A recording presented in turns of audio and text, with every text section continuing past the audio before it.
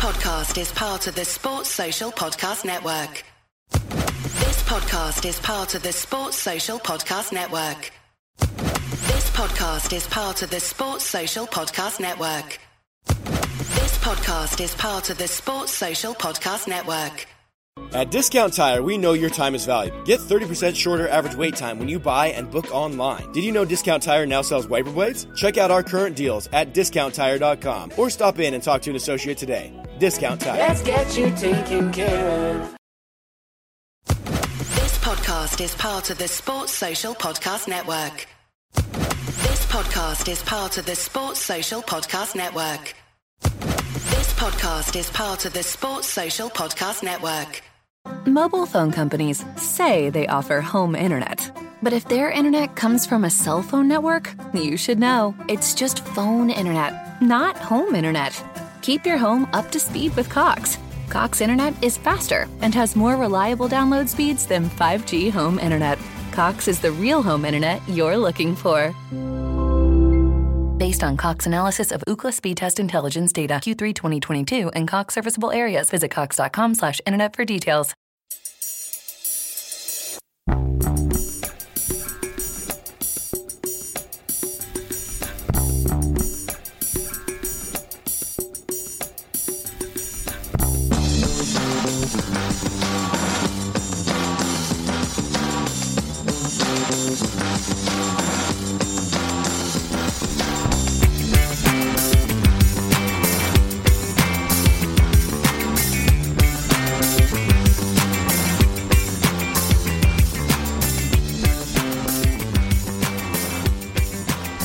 It was in St Mary's Roman Catholic Church Hall in the Carlton in Glasgow the Celtic Football Club was formally constituted by Brother Walfrid on the 6th of November 1887. The main objective of founding Celtic was to supply the East End conferences of the St Vincent de Paul Society with funds for the maintenance of the dinner tables of our needy children in the missions of St Mary's, Sacred Heart and St Michael's. The hall that became the birthplace of Celtic has since been demolished, but the church still stands and was the venue for the funerals of Celtic legends Tommy Burns, Bertie Auld and Stevie Chalmers. Celtic also celebrated their 125th year with an anniversary mass at St Mary's, which is now the venue of what has become an annual celebration. And in 2021, Glasgow's Angortamore Memorial Statue was unveiled outside St Mary's. Anyone who visits St Mary's will realise, well, the words grand and large are very much what springs to mind. The sheer capacity of the church signifies the large number of Irish people that settled here. The first parish priest of St Mary's was actually from the north of Scotland, Father Forbes, but he went to Ireland to raise money to build a church for the Irish, and he was away a year, and after a year of fundraising in Ireland he came back with enough money to build St Mary's, not only build it but to have it consecrated the day it was open. And you can't consecrate a church until it's bought and paid for. So that shows you that even the Irish who remained in the homeland were very much keen that the Irish who came here were cared for. And what's important in St Mary's is that not many people know this, but we have two of the very first post-Reformation bishops buried in the crypt here, and we have 14 priests who in that sense had died of cholera and typhoid, caring for the sick and the poor. So the Irish who came here under the circumstances of the Angortamore, the Great Hunger, and some people passionately get upset when used the word Irish famine. There was no there was the blight, but it was through political and neglect of the state that these people were forced to go into what was rightly referred to earlier as coffin ships. And then indeed when the Irish got here they were not made welcome. We have here commemorating the Irish famine this piece of work from Peter Howson, and I think, like the Irish Famine Memorial outside, it's a thing of beauty, but captures the anguish and the horror as well, and it conveys and serves here. It's on loan to St Mary's, but it represents, I suppose, from round about that crowd of despair and misery, I think a beacon of hope, which Brother Walfred, who was serving here in the parish as the depute head at the time, had decided that we needed to respond to the needs of these starving wains. And I suppose the meals for children, to help out the children of this parish and of Sacred Heart and St Michael's, I suppose the notion to provide food for the children was to begin with the most vulnerable and the most needy. And Brother Walfred, I suppose he's iconic to the response of the Catholic community here to feed the poor, to feed the neglected. But there would have been lots of others who were there. But Walfred, and I think fittingly, is the figurehead of a movement of a community to respond to those in need. And I would like to see that responding to those in need is still at the core of what Celtic stands for.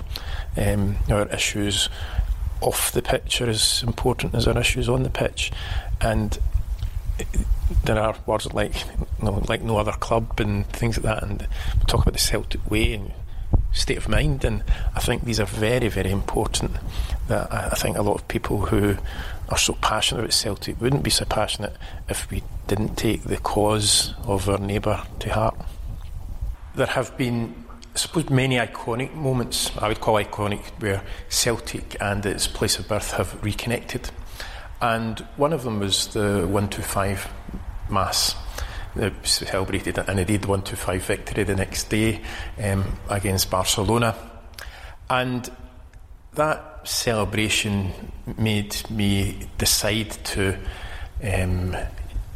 change the normal response I give to a question when people say, is there a plaque to commemorate the founding of Celtic? I suppose we didn't do it in half measures, and we decided to have commissioned a mosaic as you come in the door. I suppose doorways can be symbolic of beginnings and entry, and this doorway is the beginning of the Celtic story.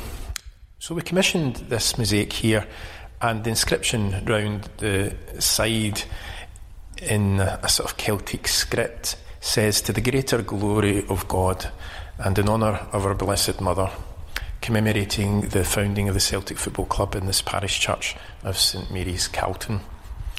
I suppose that just says what's on the tin. But if you look a bit deeper, there's two things of significance. We had the mosaic commissioned in Palestine.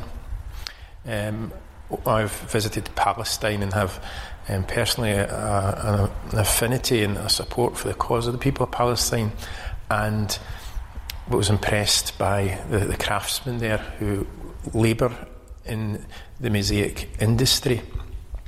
So it was important that they be used and got the piece commissioned in Palestine. But what's more symbolic to me is all the stones in this mosaic come from the Holy Land. If we look at the kind of red stone, that's typical of Bethlehem, the place of our Lord's birth. The yellow or beige stone is from Jerusalem, the place of our Lord's death.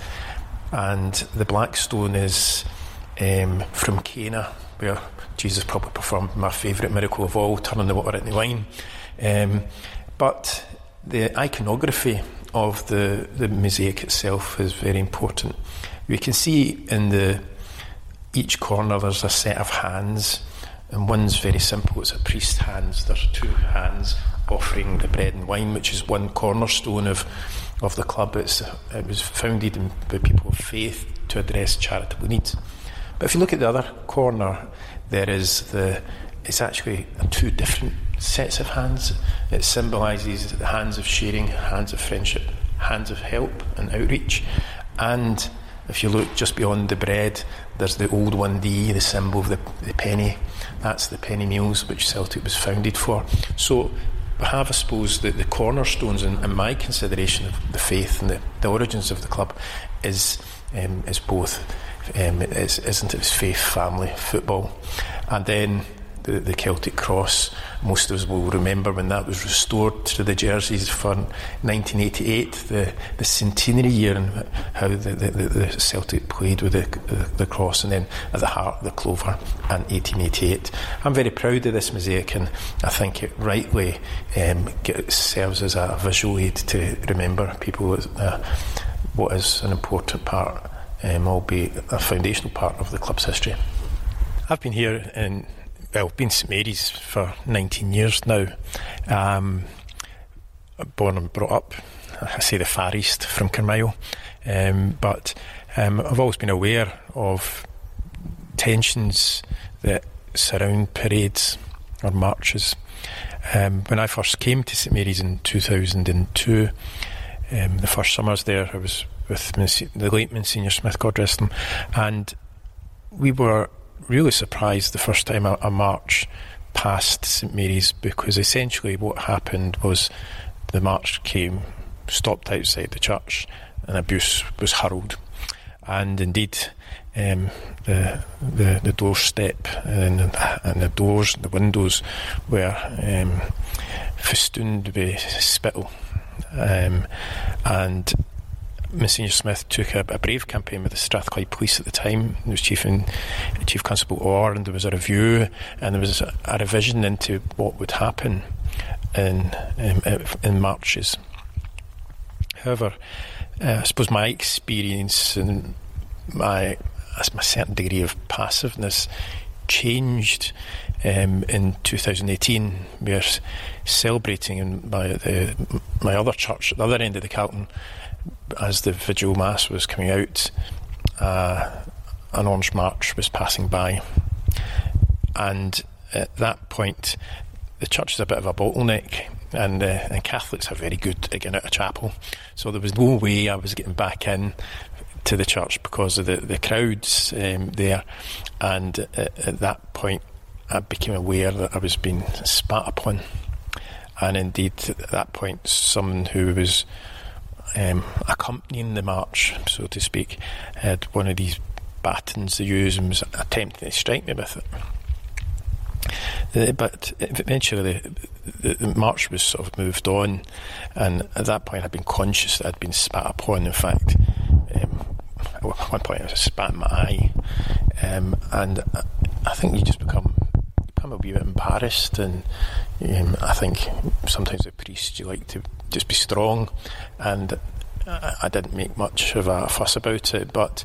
it was reported to the police, and the police came that night and asked to have an account of what happened, and so I just explained to them, and indeed I wasn't the only one that was being abused at and shouted at that night. There was many parishioners were scurrying away, but it transpired that eventually someone was convicted for spitting on me, but I was led to believe there was about 24 different samples of DNA on my vestments, but only one reached a certain bar of being able to prosecute or was identifiable. The great defence is that these people are not part of the Orange Order. They're stragglers on. The actual man who was convicted plays in their bands. He just didn't happen to be in uniform that night, and it's sad. And what frightens me more, and what sticks in my memory most about that night, was actually there was a child who was a little more than a toddler that was laughing and being encouraged to shout as well. And it makes you think, in 20 years since I first came here, nothing's really changed, and is it going to change? It needs to be addressed, but as long as we're using words like parade and not identifying what these marches are truly about, and it's about the suppression of a population, it's about suppression of a people, it's about hatred of people's religion and their identity, and it's primarily focused towards Irish Catholics. And slogans of "We are the people," it sums it all up. You might recall it was not long after wee Bertie's funeral took place here that we first met, and it was in anticipation of your fundraising campaign.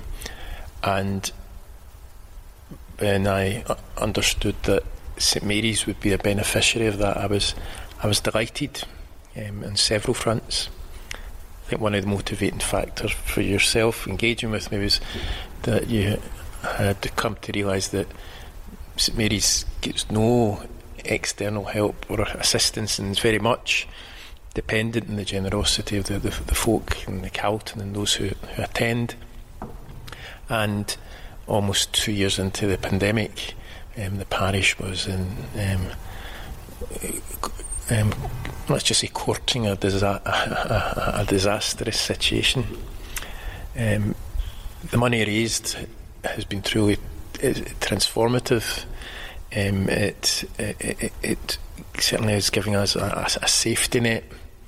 It does mitigate against the costs everyone is experiencing rising just now.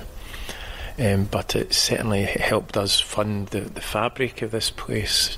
It's taken us from, to be honest, debt back into the black, which is fantastic. But it also gives us scope to continue to try and do good work in the area for folk. The poverty that existed in this area when Brother Walfrid and Celtic were founded does exist.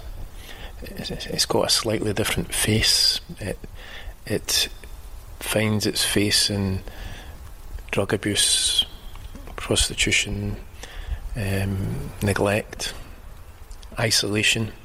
And there are good parishioners here who associate with the parish and endeavour to do good work. We host it's asylum seekers who were unaccompanied, whose parents have died and have found themselves in this country, and that's work that goes on in the background discreetly, and I'm delighted at that. I would probably also share with you personally what the outreach from Celtic State of Mind made for me. I probably was in a fairly dark place. The only real time I'd been going out during the pandemic was to celebrate yet another funeral. I think over 160 COVID funerals and 200 more funerals, including the loss of my own father. And the outreach from Celtic State of Mind that came from nowhere really lifted my spirits, because in big masses like, say, Bertie's funeral, 125 Mass and all those things, and this church is a great theatre almost for these great events. But when the show moves out of town, you can be very much on your own. And to think that the supporters of Celtic State of Mind took a pause, stopped to think, and made that outreach means a tremendous amount to me personally, just on a very human level, because I don't worry about finance, because I always say it's God's house, He needs to look after it. But at times you do get worried, and then at times you have hopes and aspirations. I'd love to build a new hall that to commemorate, where Brother Walfrid started, and the community get together, and those dreams and aspirations were all but dead in the water. And the fantastic response for Celtic State of Mind has been transformative, and I would like to just convey that to all those who are listening to the podcast. From heart, a profound thank you. In December 2021, a Celtic State of Mind hosted a charity weekender and invited other Celtic podcasts to get involved. They came in their numbers and included Endless Celts, Celtic Down Under, the Celtic the Thunder, Celtic Shared, Celtic Supporters Podcast, 67 Hail Hail, The Unrestricted View, The Patriot Game, I'm Frank and He's Tommy, The Huddle Breakdown, The Celtic Exchange, Electronic Tims, Glasgow is Green, and 4 Tims in a pod. We also had special guests Tony Curran and Jerry McCabe, and the total raised was almost £29,000. We'd love to extend a huge thank you to everyone who got involved and everyone who donated. The whole ethos of Celtic Football Club is based on community and charity, and it was a stark reminder in these dark times that when the Celtic fans pull together, we certainly are a fan base like no other.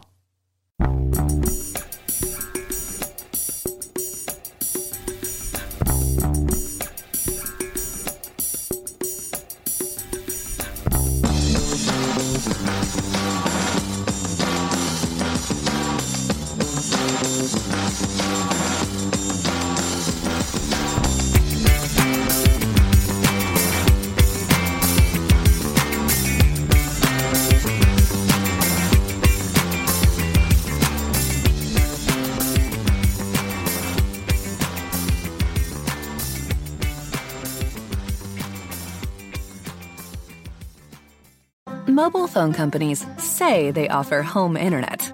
But if their internet comes from a cell phone network, you should know. It's just phone internet, not home internet. Keep your home up to speed with Cox. Cox internet is faster and has more reliable download speeds than 5G home internet. Cox is the real home internet you're looking for.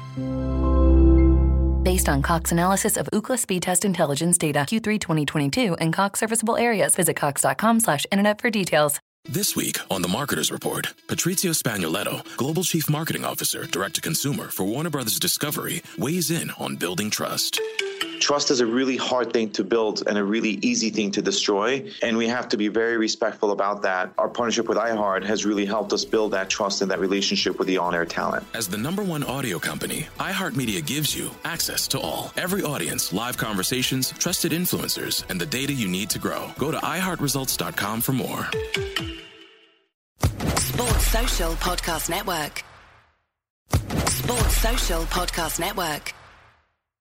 Sports Social Podcast Network. Sports Social Podcast Network. Sports Social Podcast Network. Sports Social Podcast Network. Sports Social Podcast Network. Sports Social Podcast Network.